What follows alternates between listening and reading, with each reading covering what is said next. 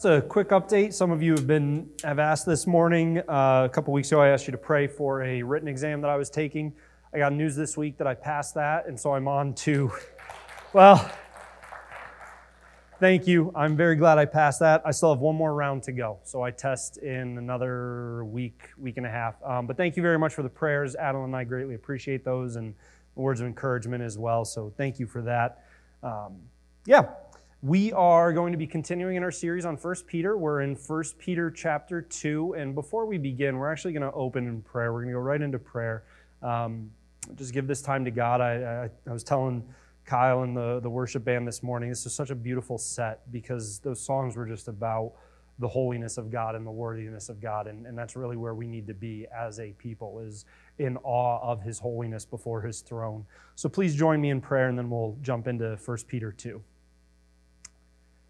God, we thank you that you are indescribable, that you are untamable, that we cannot fully fathom the depths of who you are, that you are all-powerful. Lord, we thank you for these things, and we praise you for being these things. We praise you as the only one truly holy, holy, holy, as worthy of all our praise, worthy of our best, worthy of our all. And so, God, may this be a continuation of returning to the heart of worship. May this time be all about you. May it be your words. Lord, get rid of me. Teach me, even in these moments, to just follow the Holy Spirit. May we listen with ears opened by you, with a heart that desires to know you and praise you and to make you known. May this part of our worship this morning be pleasing to you, Lord. Sanctify us in this. Make us holy. It's in Jesus' name we pray. Amen. So we're getting into, and if anybody read ahead or knows where Peter's going, we're getting into a passage right now that might step on our toes. It's some sensitive verses. These are verses that tend to ruffle people's feathers. That's okay. We're going to look at it. We're going to surrender to God. We're going to submit to His Word. But before we dive into that, I want to remind us, because like I said, this is a passage that we were talking about it at the elders retreat, and I said where we were going, and I mentioned this passage. I said, I think this is a passage that the American church in the last 2 years really demonstrated that we don't take this passage all that seriously all the time. This is a passage of Scripture that I think the American church demonstrated too large of a degree of comfortability with rejecting these verses. So prepping this stepped on my toes. Okay, preparing this message ruffled my feathers. So I want to remind us all of who's writing this letter. Because it's easy sometimes to think of the people who wrote the Bible letters, who wrote the books of the Bible, as these just perfect, flawless, incredible people who never messed up any way, shape, or form, right? So it's important to remember who Peter was and the perspective that he's writing from before we get into this section. John 18:10, this is Jesus in the Garden of Gethsemane. They're coming to take Jesus away. John 18:10, then Simon Peter, having a sword, drew it and struck the high priest's servant and cut off his right ear. We're going to revisit that passage. John 21:15 through 16. This is Jesus has returned and he's engaging with the apostles, and it's where you see the restoration of Peter. If you're familiar with the story of the crucifixion, you know that Peter denied Jesus 3 times. And so then when Jesus resurrects and comes back, we see Jesus restore Peter. But in doing so, he asks him, he says, Peter, do you love me? And Peter says, yes, I love you. And Jesus repeats, do you love me? And Peter says, yeah, I love you. Jesus is saying, Peter, do you agape me? And Peter was saying, I phileo you. I brotherly love you. I familially love you. And Jesus was reminding him, no, Peter, you're called to agape love me. So remember a few sermons ago when we looked at when Peter tells the church, hey, look, church, you have to mature from phileo love to agape love. That's a hard lesson. That's a high standard. That's a tough calling that Peter gives the church. Peter gives the church this lesson because Jesus first had to walk Peter through this lesson. Peter had to learn to mature from phileo love to agape love. Matthew 16, 21 through 23. From that time, Jesus began to show his disciples that he must go to Jerusalem and suffer many things from the elders and chief priests and scribes and be killed, and on the third day be raised. And Peter took him aside and began to rebuke him, saying, "Far be it from you, Lord, this shall never happen to you." But he turned and said to Peter, "Get behind me, Satan. You are a hindrance to me, for you are not setting your mind on the things of God, but on the things of man." That's a harsh statement to come from Jesus. So remember a few sermons ago where we looked at this idea of thinking rightly, where he says, prepare your minds for action, be sober-minded. Christians, you must mature to right thinking. Peter is able to instruct the church and exhort the church to mature to right thinking because Jesus called Peter out for wrong thinking. And so these lessons that we see that Peter calls the church to, these lessons that Peter is writing to the church and reminding of them, yes, they may be difficult, yes, they may be challenging, but we see in Peter's life that he's writing from a place of been there, done that, messed it up, was extended grace by Jesus, was taught the right way by Jesus, now I'm passing it on to you. And so it's important for us to remember that Peter was not perfect in this.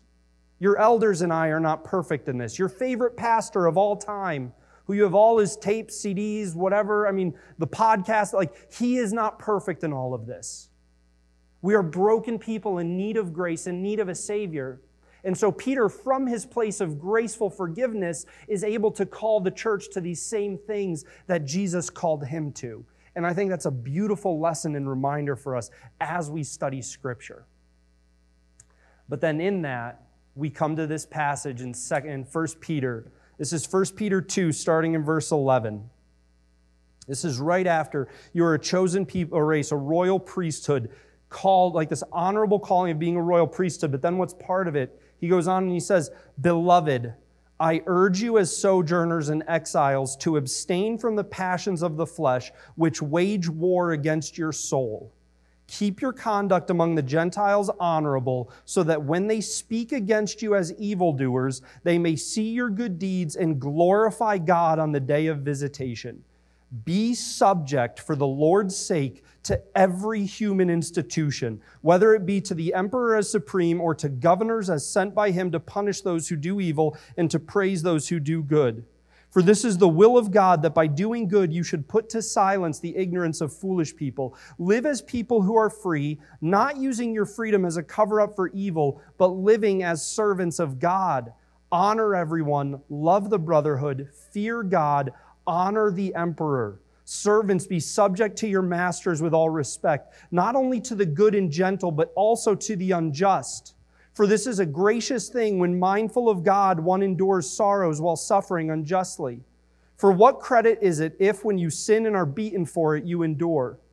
But if when you do good and suffer for it, you endure, this is a gracious thing in the sight of God. For to this you have been called, because Christ also suffered for you, leaving you an example so that you might follow in his steps. He committed no sin, neither was deceit found in his mouth. When he was reviled, he did not revile in return. When he suffered, he did not threaten, but continued entrusting himself to him who judges justly. He himself bore our sins in his body on the tree, that we might die to sin and live to righteousness. By his wounds you have been healed, for you were straying like sheep, but have now returned to the shepherd and overseer of your souls." There's some tough things in that passage. So the first question that we see in this that we all have to ask ourselves today is, when we engage with the Bible passages that step on our toes, when we engage with the Bible passages that push against what we're comfortable with, what we're okay with, that push against our ego, that push against our arrogance, that push against our idolatry, that push against our bitterness, how do we engage with those hard Bible passages? What does Peter say? He says, abstain from the passions of the flesh. So when we listen to a Bible passage that we may not like, do we respond in the passions of the flesh? Do we respond with ego? Do we respond with, well, surely I can't be wrong. I'm the exception to this. No, God, if you just understood how much they mistreated me, then you would see that I'm justified in my anger and resentment. Do we respond to the difficult Bible passages and the passions of our flesh? Or do we respond in an honorable, God-fearing way? And then we also see in that introduction to this thought, in verse 12, we see why it's so important to engage with this hard, high standard. And because this whole passage is about our conduct among unbelievers. We've looked at, if you look back at the last few sermons, we looked at having purified your souls by obedience to the truth. This is the individual result in your life. And then from there, Peter progresses to, okay, this is now what happens within the body of Christ, within the bride, within the church, in purifying your souls to obedience to the truth. And now he's transitioning to, okay, this is now how you relate to the unbelieving world. So he's talking about the church's relationship with, interaction with the unbelieving world around us. And he lays out in verse 12 why it's so important that we consider this. He says, keep your conduct among the Gentiles honorable, so that when they speak against you as evildoers, they may see your good deeds and glorify God on the day of visitation. That day of visitation is not talking about the one-day day of judgment. The day of visitation was a phrase, it was an idea used in the New Testament to talk about God interacting with someone and offering redemption. It was used to refer to God redeeming people. You see it in Luke 1:68. Blessed be the Lord God of Israel, for he has visited and redeemed his people. It's the same idea in Luke 7:15 and 16 and in Luke 19:44. So as we engage with things that are hard, that is a high standard to pursue, we have to realize that God says, look, do this in a God-honoring way so that when I visit unbelievers, your behavior lends testimony and brings glory to me. So when the unbelieving world looks at the church, they should see testimony of who God is. They should see testimony of the truth of what God says. You know what phrase I hate? I absolutely hate this phrase. Do as I do, or do as I say, not as I do. That's a garbage phrase, because if you actually believed it was that important for me to do, then you would do it yourself. The church cannot be in a place of saying to the unbelieving world, hey, do as I say, just not as I do. Our behavior should offer testimony so that when God visits the Gentiles on the day of redemption, on the day of visitation, they can look at the behavior of the church and say, okay, you know what? Yeah, we see testimony to what you're saying, Lord, in the lives of your children, of your church. And that's why these hard passages are so essential that we engage with and think rightly about. Because what is he really talking about here very specifically? He's talking about how we relate to the unbelieving world, specifically secular authority. The governmental, social, political authority in our lives. And we are deluding ourselves if we think that God doesn't take this seriously. He does. He lays it out in those verses. I mean, how many times does he say? He says, be subject to every human institution, whether it to the emperor or to governors. He goes on, he says, honor everyone, honor the emperor. Servants, be subject to your masters. For to this you have been called. Like, over and over again, God says, hey, your relationship with, the way you respond to those in socio-political authority over you is important to me. And I have laid out a standard for it. And we have to understand what that standard is. And so the first thing we have to understand when we consider this idea is that nobody is in authority outside of God's sovereignty. Romans 13:1, let every person be subject to the governing authorities, for there is no authority except from God, and those that exist have been instituted by God. The politician that you love, they were instituted by God. The politician that you can't stand, they were instituted by God. There is no authority outside of that which God has instituted. God's sovereignty is not changed by election results. This is hard for us. This freaks us out.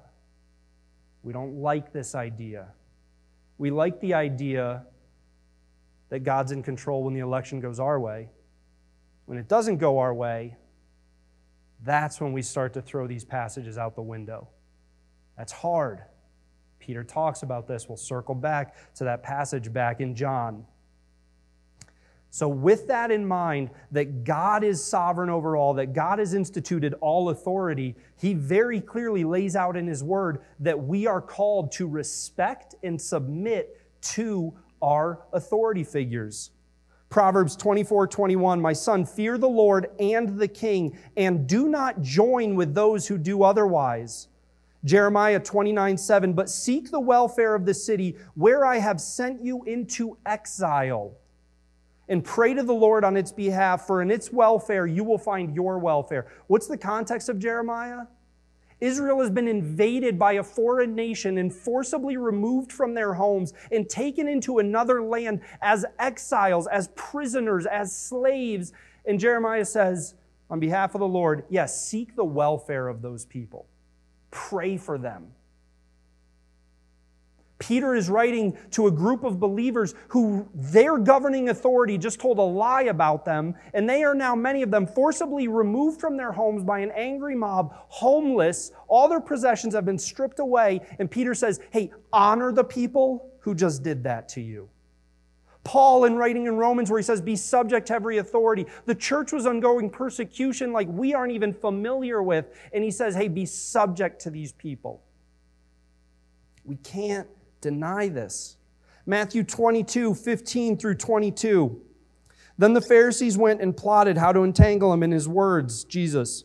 And they sent their disciples to him along with the Herodians, saying, Teacher, we know that you are true and teach the way of God truthfully, and you do not care about anyone's opinion, for you are not swayed by appearances. Tell us then, what do you think? Is it lawful to pay taxes to Caesar or not?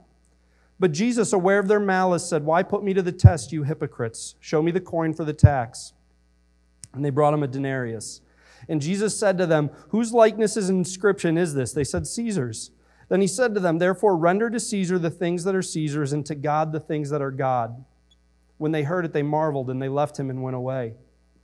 Romans 13:5 and 6. Therefore one must be in subjection, not only to avoid God's wrath, but also for the sake of conscience.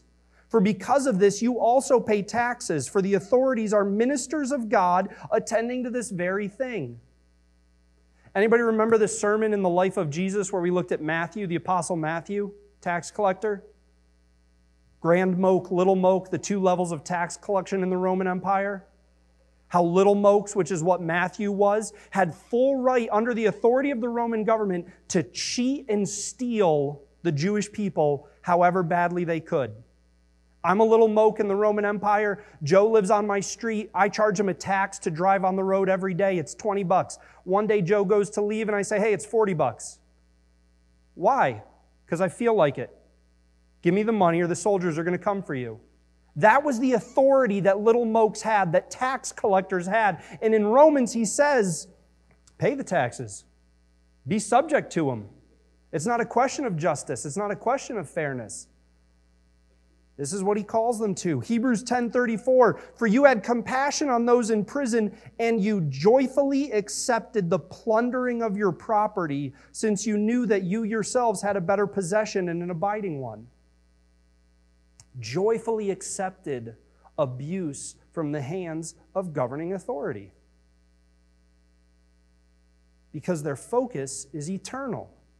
I mean, Old Testament to New Testament, God lays out, people, be subject to the governing authority in your life. This is what I call you to. Not because it's easy, but because it's what I lay out for you. Why? Why? This is hard. This is tough. Like I said, prepping for this stepped on my toes. This is a struggle if we're being real. So why is it so important? Well, Peter lays that out as well. Consider verses 13, 15, 16, and 19. Be subject for the Lord's sake. Verse 15, for this is the will of God, that by doing good you should put to silence the ignorance of foolish people. Verse 16, live as people who are free, not using your freedom as a cover-up for evil, but living as servants of God. Verse 19, for this is a gracious thing when mindful of God, one endures sorrows while suffering unjustly. We're free, absolutely.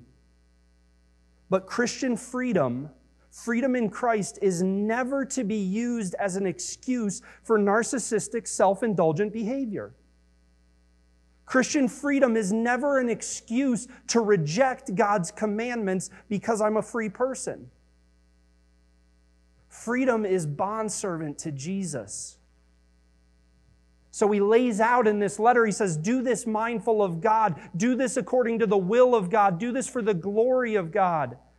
So we obey, we submit, we subject ourselves, we respect, we seek the goodwill of those in authority of us, not because we like them. God is not saying you have to magically like every authority figure you disagree with. He's not saying you don't get to have your opinions. You don't get to have your perspective on issues, on stances. He's not talking about you're inviting them over for, burgers every weekend to hang out because you're best friends. He's talking about your behavior, your speech, your attitude. That's where the respect comes from, the subjection comes from. And we do this to obey God. 1 Corinthians 7:22, for he who was called in the Lord as a bondservant is a freedman of the Lord. Likewise, he who was free when called is a bondservant of Christ. So the real question is, what's greater? Our desire to obey God or our opinion of an individual? If God calls me to subject myself, to respect someone in authority over me, and I say, well, no, my opinion of them trumps that, then I have to ask myself, what's greater, my desire to obey God or not? To show you how seriously God takes this, consider Titus 1:6, talking about the qualifications for elder, pastor elder, the highest position in the church, servant leadership. It's not a position of arrogance, but the highest level of servant leadership in the church, where God lays out his strictest qualifications. In Titus 1:6, he says, an elder cannot be unruly. The word he actually uses is insubordinate. He says an elder cannot be insubordinate, and that word means an attitude of rejection for appointed authority. Someone who's insubordinate is someone who is defiant towards the people who are in authority over them. God says, yeah, if you're insubordinate, you are not qualified to lead the church. God takes this very seriously. But then there's also a cool side effect to this. There's a benefit to this that strengthens, not only does it strengthen our testimony, it actually silences critics of Christianity. What did he say in those passages? He says in verse 15, this is the will of God that by doing good you should put to silence the ignorance of foolish people. We see it again, Titus 2:7-8. Show yourself in all respects to be a model of good works, and in your teaching show integrity, dignity, and sound speech that cannot be condemned, so that an opponent may be put to shame, having nothing evil to say about us. When we do this, it obeys God. Stop right there, points over. Obedience to God, all right, we're in. But God says, look, not only when you obey me in this, you put to silence ignorant, foolish criticism of your faith. And then he also offers the flip side of when we choose not to do this. Romans 13:2, therefore whoever resists the authorities resists what God has appointed, and those who resist will incur judgment. God lays it out. This is obedience to me, or you can choose to disobey. There are consequences to that. There are blessings to choosing to obey. Peter lays this out for the people in his letter. So why do we pursue this hard, difficult thing? Why do we humble ourselves? Why do we bite our tongue? Why do we learn to think rightly? Why do we speak rightly? Because it's obedient to God, first and foremost. And then second, we see something else beautiful in 1 Peter, that it's an imitation of Jesus. And we can't be shocked that this is not easy. Consider this. 1 Peter 2, verses 20 to 23. For what credit is it if when you sin and are beaten for it, you endure? But if when you do good and suffer for it, you endure, this is a gracious thing in the sight of God, for to this you have been called. We've been called to this. God doesn't spring this on us. This isn't a switcheroo. It's not you're expecting one thing and then God's like, fake out. Here's this other thing. We've been called to this. He's laid it out from the beginning. 2 Timothy 3, 10 through 12. You, however, have followed my teaching, my conduct, my aim in life, my faith, my patience, my love, my steadfastness, my persecutions and sufferings that happened to me at Antioch, at Iconium, at Lystra, which persecutions I endured, yet from them all the Lord rescued me. Indeed, all who desire to live a godly life in Christ Jesus will be persecuted. Don't raise your hands. I'm not trying to make anybody feel bad. Right now, internal self-reflection. Believer, someone who claims Jesus is Lord of your life, do you desire to live a godly life in Christ Jesus? If you answer yes, you will be persecuted. There's no surprise here. So we have to prepare ourselves for it. We have to be ready for it. And one of the ways we do so is by imitating Jesus. What's he go on to lay out in those passages? He says, for to this you have been called, because Christ also suffered for you, leaving you an example so that you might follow in his steps. He committed no sin, neither was deceit found in his mouth. When he was reviled, he did not revile in return. Yeah, but you don't understand. That world, that leader, that authority figure, they think so lowly of Christianity. They make fun of Christianity. They abuse Christianity. They mock Christianity. They revile Christianity. Yeah, you know why? Because they reviled Christ first. Christ did not insult or mock in return. When suffered, he did not threaten, but continued entrusting himself to him who judges justly. That phrase there, leaving you an example, where it says, Christ did this first, leaving you an example. That's one word. It's one word that means a writing to be copied. Literally, put a piece of thinner paper over top the original, and then you trace it out. You don't make changes to it. You don't add flourishes. You don't take away. It's, hey, this is the first. This is the original. You copy it exactly.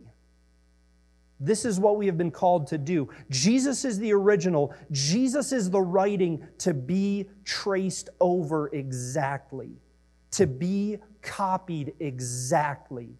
And in part of that, you see submission and respect to those in authority.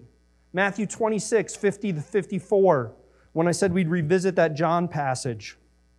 This is Matthew 26, starting in verse 50. In the Garden of Gethsemane, Jesus said to him, friend, do what you came to do. Then they came up and laid hands on Jesus and seized him. And behold, one of those who were with Jesus stretched out his hand and drew his sword and struck the servant of the high priest and cut off his ear. This was Peter that we read earlier in John. And Jesus said to him, put your sword back into its place, for all who take the sword will perish by the sword. Do you think that I cannot appeal to my Father, and he will at once send me more than 12 legions of angels? But how then should the Scriptures be fulfilled that it must be so? See, Jesus' submission to authority in that moment wasn't a matter of freedom. It wasn't a matter of Jesus being powerless. He says to Peter, he's like, whoa, hey, no, stop. Well, you think this situation's beyond me? You think that they're arresting me only because I can't do something about it? You think that I'm weak in this moment? He says, look, if I wanted, God would command legions of angels. But then we would not be in submission to God's will. So Peter was rebuked for rejecting and resisting authority when it was against the will of God. Jesus lays this out. So we do this, we respect, we submit ourselves to authority to obey God. We respect and we submit ourselves to authority to imitate Jesus, to silence critics. I mean, this is what he lays out in Scripture for us. This is what we must consider in our own lives. And now I do see an exception. Before, right, you don't seek out the one exception. That doesn't disprove the rule, but I also want to acknowledge I do see an exception, but this must be the standard by which we evaluate our response to this. And pay attention to who this also involves. This also involves Peter. But this involves Peter after Jesus has restored him. This involves the changed Peter. And I love the attitude difference. I love the approach difference, the behavioral difference you see compared to compared to Peter rejecting authority in the Garden of Gethsemane, and now look at Peter in Acts 4 and Acts 5. Because what we see in Acts 4 and Acts 5, and what I think is a biblical, permissible situation to not submit to authority, is when authority is commanding us to do something that is explicitly against God's commands. Not against our opinions, not against our perspectives on an issue, not against our feelings, not against our emotions, but when authority is commanding us to engage in behavior that is explicitly contradictory to what God has commanded of us, then I do see biblical permission to not submit to that authority. But it still must be done in respect. We never get to be rude or arrogant in this. So look at Peter's behavior now in Acts 4 and Acts 5. This is two separate occasions. Acts 4, starting in verse 18. So the leaders called them and charged them not to speak or teach at all in the name of Jesus. But Peter and John answered them, "Whether it is right in the sight of God to listen to you rather than to God, you must judge, for we cannot but speak of what we have seen and heard." And then you jump ahead to Acts 5, verses 27 through 29. And when the leaders had brought them, they set them before the council. And the high priest, this is a second occasion, and the high priest questioned them, saying, "We strictly charged you not to teach in this name, yet here you have filled Jerusalem with your teaching, and you intend to bring this man's blood upon us." But Peter and the apostles answered, "We must obey God rather than men." That's where I see an exception. When God has said, you must do this behavior, and those in leadership say, you are forbidden from doing this behavior, okay, well then respectfully, we must submit ourselves to God rather than to you. When Peter's talking about it, he says, you do what's right in your eyes.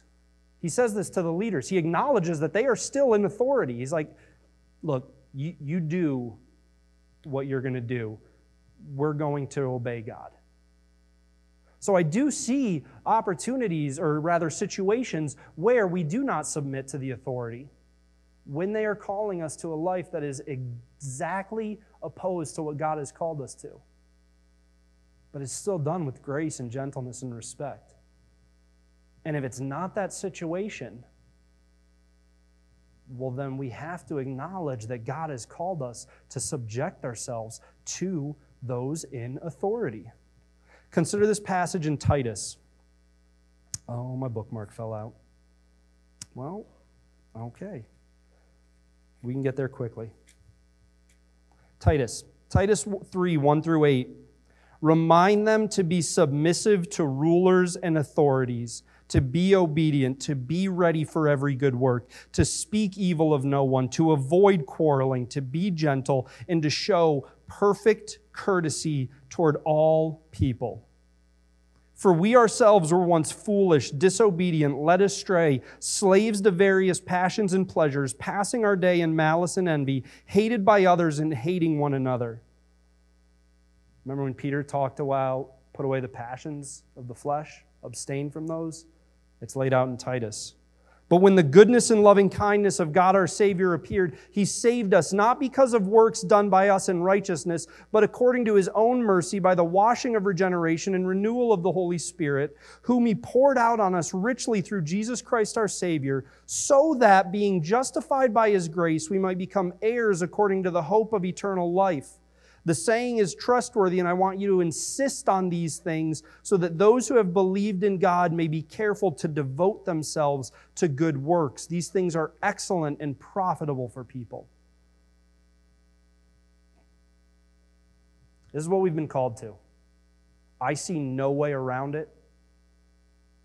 I see no way of dismissing it. I see no way of rejecting it. This is what God has called us to. He instructed his people in this Old Testament through the New Testament. So we have to ask ourselves, is this a part of the Bible that I am going to accept or not? The Word of God is living and active, sharper than any double-edged sword, able to pierce through, able to cut away. We might need to have something cut away from us. So we have to ask ourselves, are we going to submit to the Word of God or not? Peter called the church to this in an extremely difficult time of their lives. I believe God is always calling his church to this. Peter wasn't perfect. You're not going to be perfect. I'm not going to be perfect. Peter was committed to holiness for obedience and glory of Jesus.